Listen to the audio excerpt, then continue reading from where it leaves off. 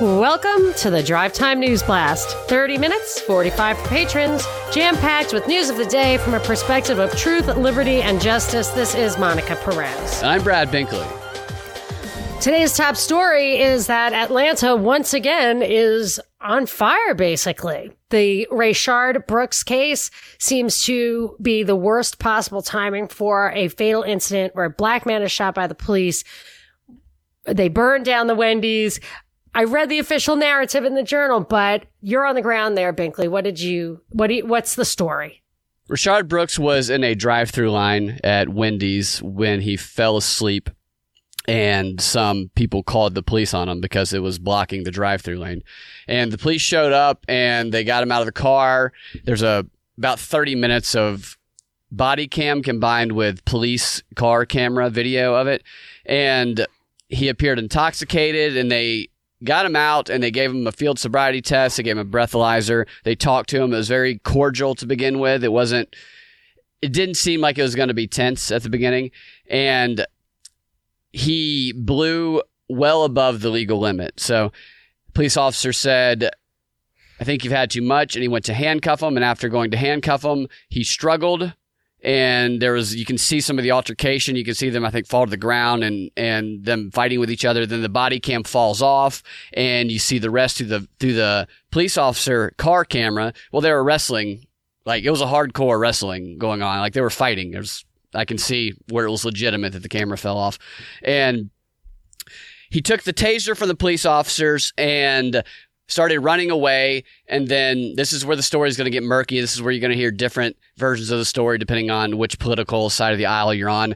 He turned and pointed the taser at the police officer, and one part of the story will tell you that is when the police officer fired the weapon, is when he was turning and pointing the taser at him. Others will tell you that he turned and pointed the taser at him, and then he turned back around and started running again, and then the police officers fired then. So in the Journal, it said that one of the cops, I guess the one who had maintained his taser, one of them got stolen, actually did try to tase him, and then that the other guy shot him in the back. Yeah, they said that he died from 2 gunshot wounds to the back. Wow. Did it look totally organic and authentic to you? I didn't see the video, but was it totally organic and authentic? Like, do you think there's any chance that that thing was in any way orchestrated or staged? I think there's always a chance of that. It seemed authentic to me. Yeah. Well, I just feel like this goes to some other stuff that's coming up in the Journal today. There's a whole article about how rubber bullets are really hurting people. Tear gas is bad. They want to take these tools away from the police. And I'm just trying to talk about the pragmatic elements of it. I'm not going to get into what anarcho-capitalism is every time. Let's just talk about what they're talking about, which is the crowd control stuff. They say they use the rubber bullets to target people who are trying to turn a protest into a riot. They're actually trying to target specific people. Tear gas is for crowd dispersal. So if they're trying to take these things away, they talk about use of force. What I was afraid of last week, it's like when they took away waterboarding after Bush, Obama didn't waterboard anybody. He didn't put anybody in Guantanamo. He just droned them to death because he had no alternatives. It's kind of like how the drug lords work. There's just only one way to enforce your law when you don't have the ability to have courts or any kind of tribal method, is that they just kill each other. That's why it's so violent. And I fear that when you take away those use of force, the more moderate ones, then you're just going to have, yes, maybe you'll have fewer arrests. Maybe you will have less force used, but you're going to have an increased fatality rate because they're only going to go nuclear. And I feel like this is a weirdly perfect a demonstration of that, in that the guy took the taser away from the cop. So I assume the cop without the taser is the one who pulled out his gun instead. Yeah, I think so. And you're right about that. I thought about the same thing about what you said, because I saw some of the protesters, what their demands were, and some of their demands were legislation that would prohibit the use of flash bombs, rubber bullets, and tear gas. Oh, really? Yeah, that's what some of the ones were demanding in Atlanta. And they had some other interesting demands as well. They also were calling for an economic boycott of streaming services like Netflix, Amazon, and Hulu, and services that are not owned by black people. So they want these services, they want people to boycott these services until these services agree to invest in black culture. They want Black Lives Matter put on all of their stuff, which is kind of already, you're starting to see it. Yeah, you see it. You definitely do see that. Yeah. I've been we're using a lot of streaming services lately. Yeah, and they want these services to invest in lobbying efforts that helps the black community. This is interesting. This is targeting the private organizations, so to speak. Well, quote, private versus targeting legislation. So this is a similar thing that we see in all of these pushes to implement stricter controls over things, to implement your will. Straight out of Event 201 is to use the private sector to pressure business, to get private sector people, to pressure government to get the really powerful people in a country to use soft power. That's literally what the Event 201 guy said from Johns Hopkins, I think, to use soft power to pressure governments to capitulate to the policy agenda that Event 201 in that example was fostering. But it sounds like the same tactics all the way around. Yeah, they know that these streaming companies have the power and they know that they have the money. And so they're going right after the power and the money. Well, and it doesn't make the streaming companies seem completely apolitical when you realize that Edward Bernays' nephew, Edward Bernays, the father of propaganda, the nephew of Freud, is the guy who founded Netflix. It looks like all this stuff does kind of end. When you look at the backstory of Google, when you look at the backstory of some of the other big tech guys, almost all of whom, the very biggest, have some kind of weird military intelligence background or some connection. So I think that these guys are kind of already teed up to cooperate with whatever the political agenda is. That's why I don't like the stakeholder thing, the World Economic Forum. It's really a kind of fascism, this corpo-governmental thing. And I have a couple of stories that kind of relate to that, but I don't want to move on from the protests yet.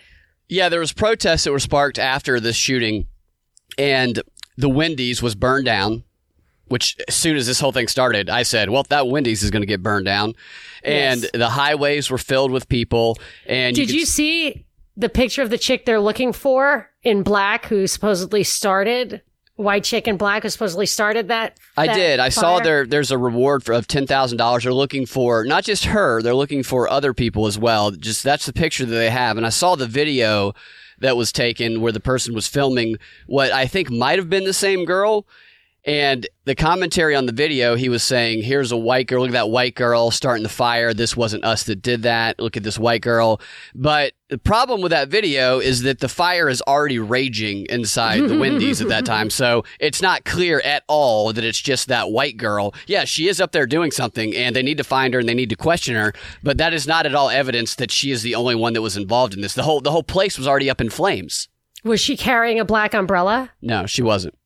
Because that is the exact same story as came out. I know, it is the same story. AutoZone fire. I was looking for that. She was wearing all black. She did have a black book bag, and she did have one of those lights on her head that, like, if you're going to go in a coal mine, you turn the light on your helmet on. Oh, really? And it might have been a camera. The cameras look like that, too.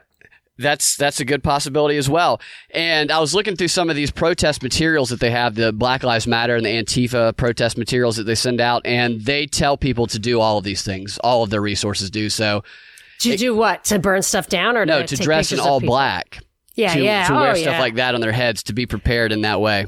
Soros was the first one. A Soros organization was the first one years and years ago. I remember. I don't know if it was Occupy or what, but 7-8 years ago, the flyer of how to wear a hoodie, how to cover your face. It didn't go full like all black yet. It was pre-Antifa, but it was all that about to protest without getting recognized, how to put like a little turtleneck over the bottom of your face and sunglasses on top. Yeah. I've always tried to find those flyers. I think Dean always is able to re-find it for me after I can't find it anymore because it's been completely suppressed. Did you see this thing about geofencing? There was an article titled "Political Groups Are Collecting Demonstrators' Data." That the get out the vote people are geofencing at the protests. They're going in there and they're finding basically all apps have the collect location data for their own use and sell it and whatever. Just one company here said they have 300 apps that have this geolocating data in it, whatever surveillance stuff, and they refuse to give it to certain organizations that they don't agree with. And I guess they feel like what their argument was that that they don't want to identify people at protests because that might suppress their free speech. They are identifying them though. And I've always thought that about body cams. I've always thought that about facial recognition. They're saying that they're not sending it out. And they're also saying that people can turn that stuff off. It's a lot like what Edward Snowden was saying on his last tour. So I feel like this is going somewhere. And in any case, private organizations are certainly have, if anybody's willing to give it to them, access to the cell phone location of the people at the protest, or I guess anywhere.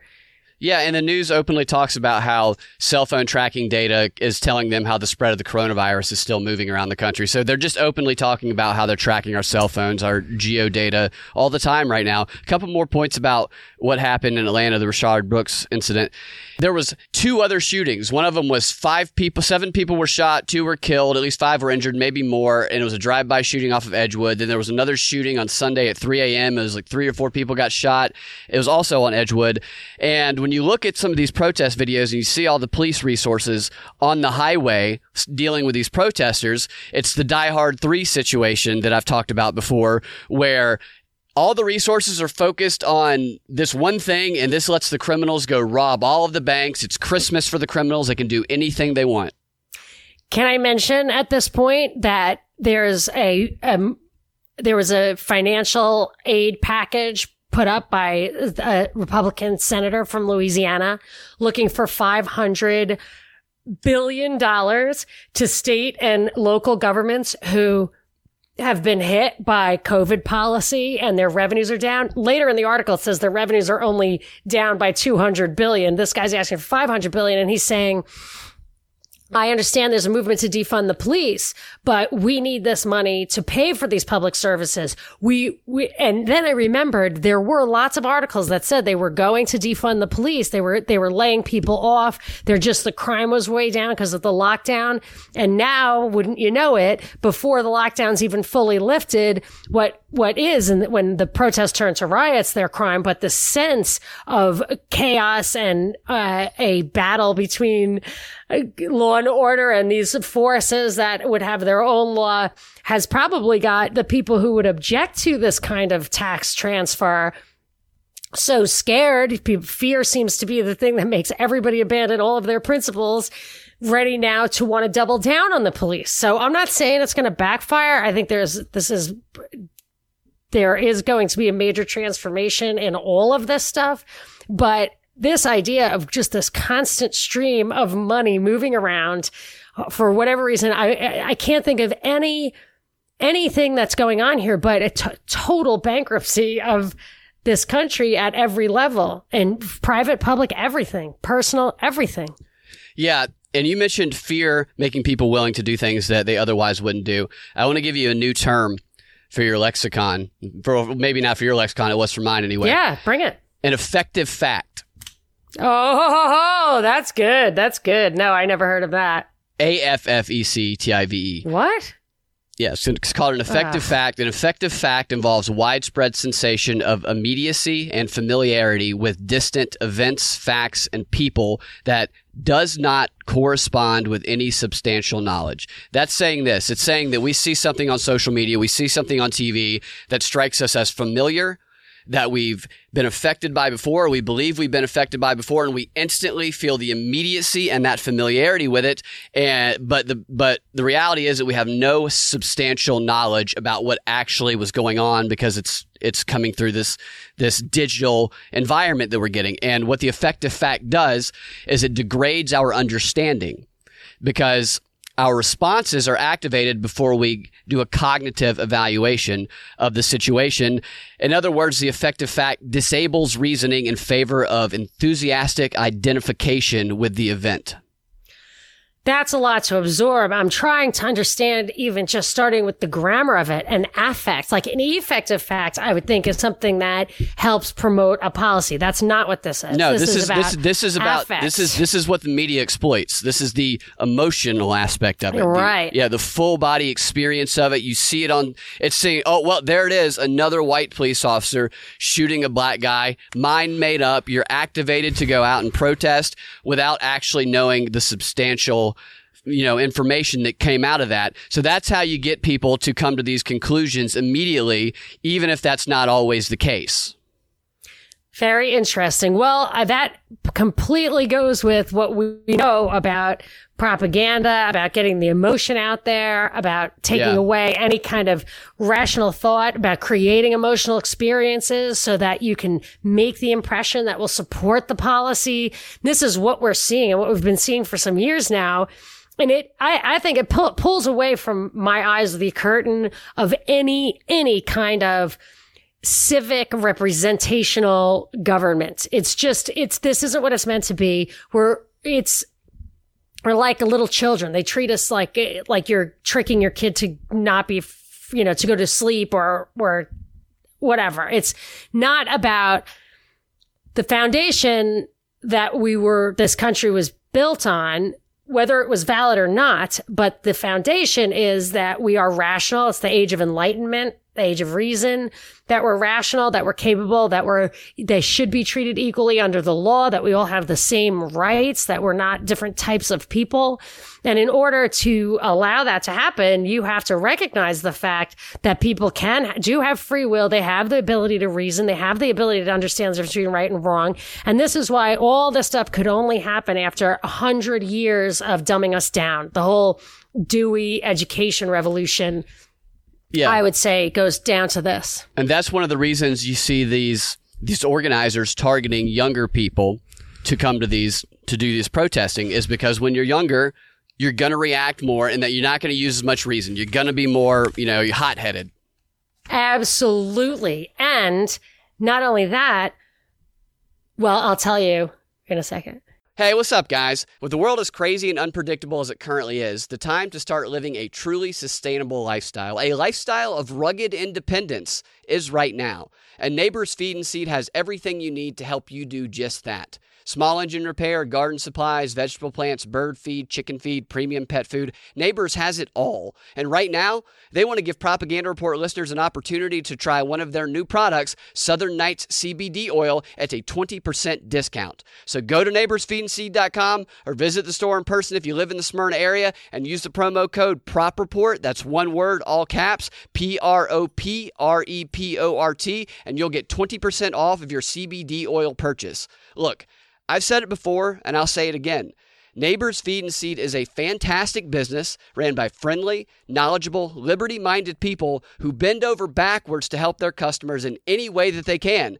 Check it out. I promise you, you're gonna love it. I also want to add that Neighbors currently has a ton of baby chicks for sale, as well as some backyard chicken supplies. So if you're in the market for some baby chicks and you're in the Smyrna area, go on over to Neighbors Feed and Seed where they got your baby chicks. So not only I should tell people, sorry, since we're speaking of neighbors, that the invitation to the meetup at Neighbors in July is live for patron saints right now. And at midnight on Monday, this is Monday I'm speaking, at midnight Eastern tonight, it's going to be live for friends of the show. So it's pretty limited. It's a one ticket per patron. First come, first serve. So look for it as soon as you can because it's going to fill up, I'm sure. So here's the thing about the protests and the youth.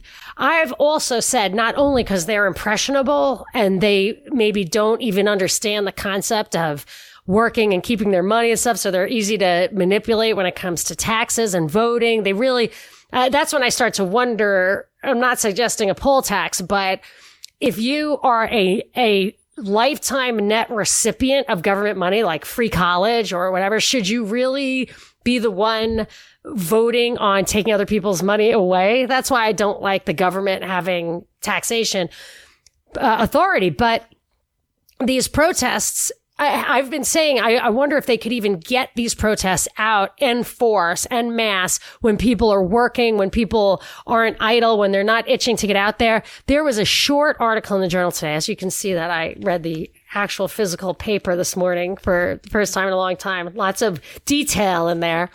So the article is German protesters air a host of grievances.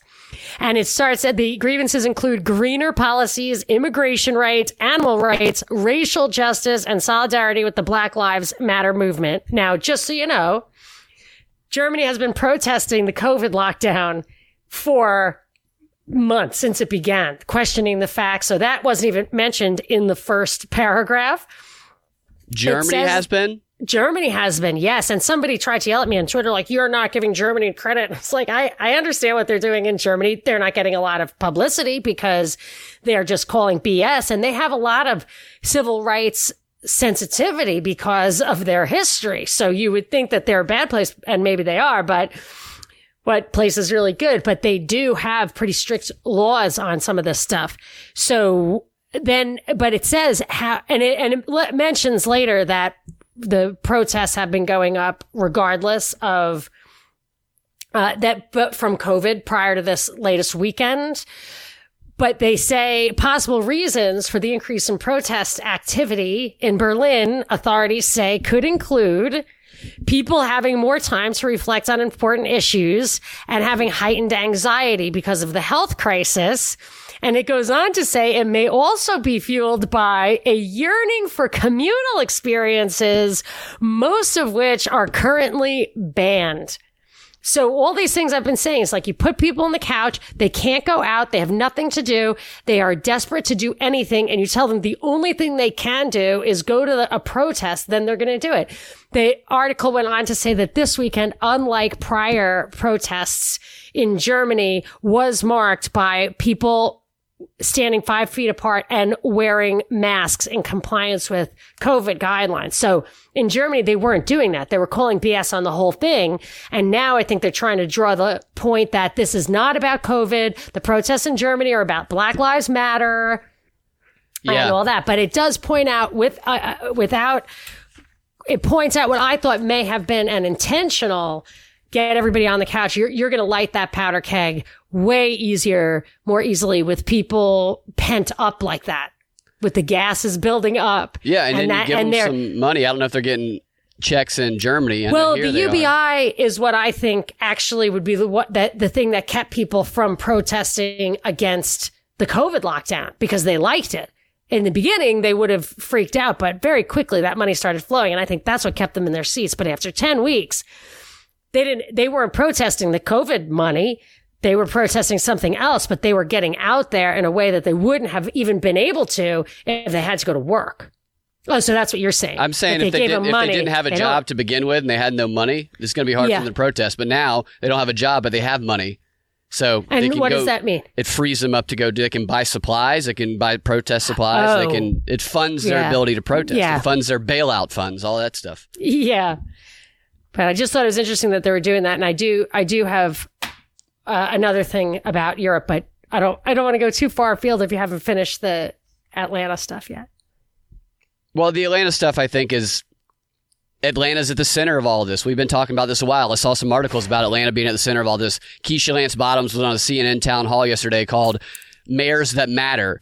And it was 4 mayors talking about what they're going to do about police brutality, about systemic racism. And one thing that they don't ever do about systemic racism is they never actually define specifically what it is, because they need the issue to exist. They need it to persist because it gives them a chance to run for office, to raise money, to organize.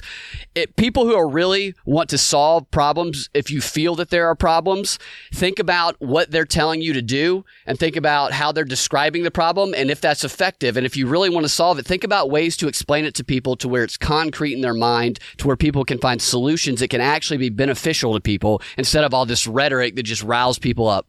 You know who you sound like? Who? Stacey Abrams. Oh, do I? Yep. She came out this weekend and she said calls for defunding the police is a false choice idea.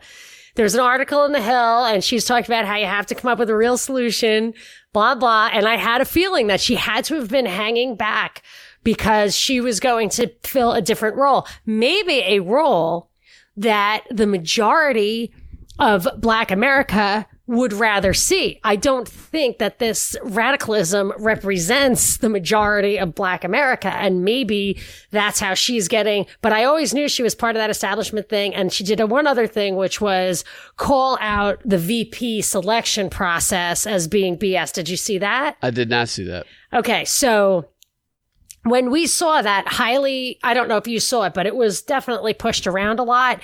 That look on her face, Tripoli mentioned it, and I said I thought it was authentic when Biden was, she seemed to think he was going to ask her to be the VP on TV one time. She was all happy, and then he starts blah, blah, blahing, and it doesn't say that. And then her face really falls to the point where you could see it. Everybody picked up on it. It was on the news everywhere. And I said, wow, it really looked authentic. Like, I don't know. I don't get it, because I think she's a complete actor and everything she does is scripted.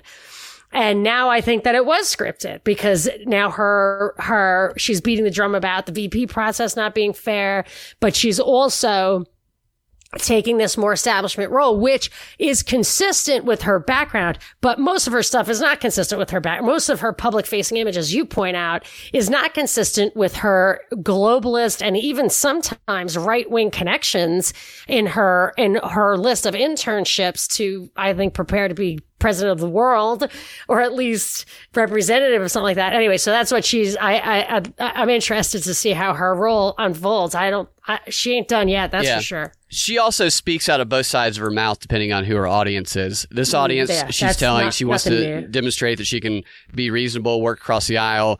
When she speaks to activists in her real element, that's when she's a really great speaker. I don't know. She's in her element there. Yeah. She's an agitator, and she definitely stirs things up with those groups. I'm not sure what she really is, because she spent 10 years basically doing these global internships to be an international networker, going to Yale Law School, all that kind of stuff.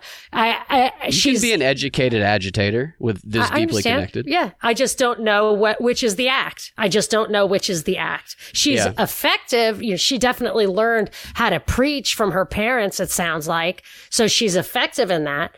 But listening is to she her a romance mom novelist? Is she a preacher? Is she a VP? Is she CEO? I think she can be a lot of things, but I think at her heart, in my opinion, looking at her speeches that she's given at activist rallies and her history leading demonstrations and organizing, she's a community organizer and activist at heart. She's even said that before, that she's an activist. And her mom, watching her mom preach and the way that her mom preaches, it is very divisive and agitating. She comes from a family of agitators that are very trained and skilled at doing that. And she has developed the skill of being able to refine herself to kind of a more global audience, I would say. Yeah, well, she's definitely been trained to do that. And there was one other article that I found interesting, not so much in that it was news to me, but that it is now news. And that is how COVID, this was another Wall Street Journal article. That title was Black Mortality, Threats Rise for Black Mortality. And it said both COVID itself and the policy impact on the Black community will make mortality rates rise. The stats they used to back that up were a little squishy, because white rates were rising at the exact same pace, according to the article. So I didn't really understand what they were saying. However, one of the organization leaders was a leader of health disparity, an organization addressing health disparities. And that was the second of Trump's 4 things that I talked about last week, which hadn't been on my radar at all, was that one of his 4 major action items was to address health disparities. I, of course, think plugging people into the health system is worse for them overall. Having unlimited access to government-funded health is just is a recipe for an over prescription, over treatment. Because there's nobody putting the brakes on, nobody's making decisions, nobody's evaluating the cost of things. It's an out of control, cronyistic industry, and I think it's dangerous to be plugged into that without having any reason to be skeptical of it. And I feel like they're being targeted for that, which is another, like, the systemic racism is so different from how I see it from what they're saying they want. I feel like it's really there, and it's stuff like this. Yeah, I think that they leave the systemic racism vague because that's how they can always pull these people in. No, I think they're identifying it as police brutality, and I think that today they are. But say we solve police brutality, you think the argument of systemic racism would go away? No, it wouldn't. It would still be the core of the organizing movement that's been the core of it for decades. So when you can't offer a clear, concrete picture of what the future is, then you can continue to change what that future is and continue to use it as an organizing tool. I would actually say that the stuff that is truly systemic racism is similar to like what really is the threat to our environment. And they don't want it to change, not because they want to move the goalposts all the time, but it's important to have it. And it's important so they want the real threat to the environment, in my opinion, is chemical pollution. So they're never going to talk about that because they, meaning there is a cabal on top, and I can tell you who they are, who runs these internships and pays for the governments and runs these psyops. They depend on chemical pollution. They depend on petrochemicals for pharmaceuticals and everything. They depend on the systemic racism to keep the society in hierarchy. So it's not that they just cycle through what they identify. They intentionally, I think, avoid the real issues because that's essential to keeping this system going, even though the system really is probably fundamentally outdated. Yeah, they avoid those, and these other issues are so divisive. It's just a tool they've had, the powers that be have had in their pocket for centuries, is to use race and tribalism to divide up the populace so that they can further control them and manipulate them to reach their ill and their will and their ends, their ill will, I should say. But yeah, so the sooner the population we can realize that, then the sooner we can all live together in harmony and peace. I still have some interesting stuff. One thing about big tech footing the bill for taking a larger role in paying taxes in Europe. I see something quite a big risk in doing that. And I also want to talk about why I fear a COVID resurgence. And it's maybe what you think, but normally it's not what people think of the fear, but I'll tell you about it in the Patreon 15. I have some stuff about COVID resurgence as well, and Fauci's advice on whether or not to wear a mask when jogging. I'll tell you the interesting tidbit he told a reporter over the weekend. You guys can find your Drive Time News Blast every weekday afternoon at thepropreport.com or your favorite podcasting platform with the Propaganda Report podcast feed. If you want access to that extra content that we post every day, that we post a DNB, you can go to patreon.com/propaganda report and become a patron. We will talk to you guys tomorrow or in the Patreon 15.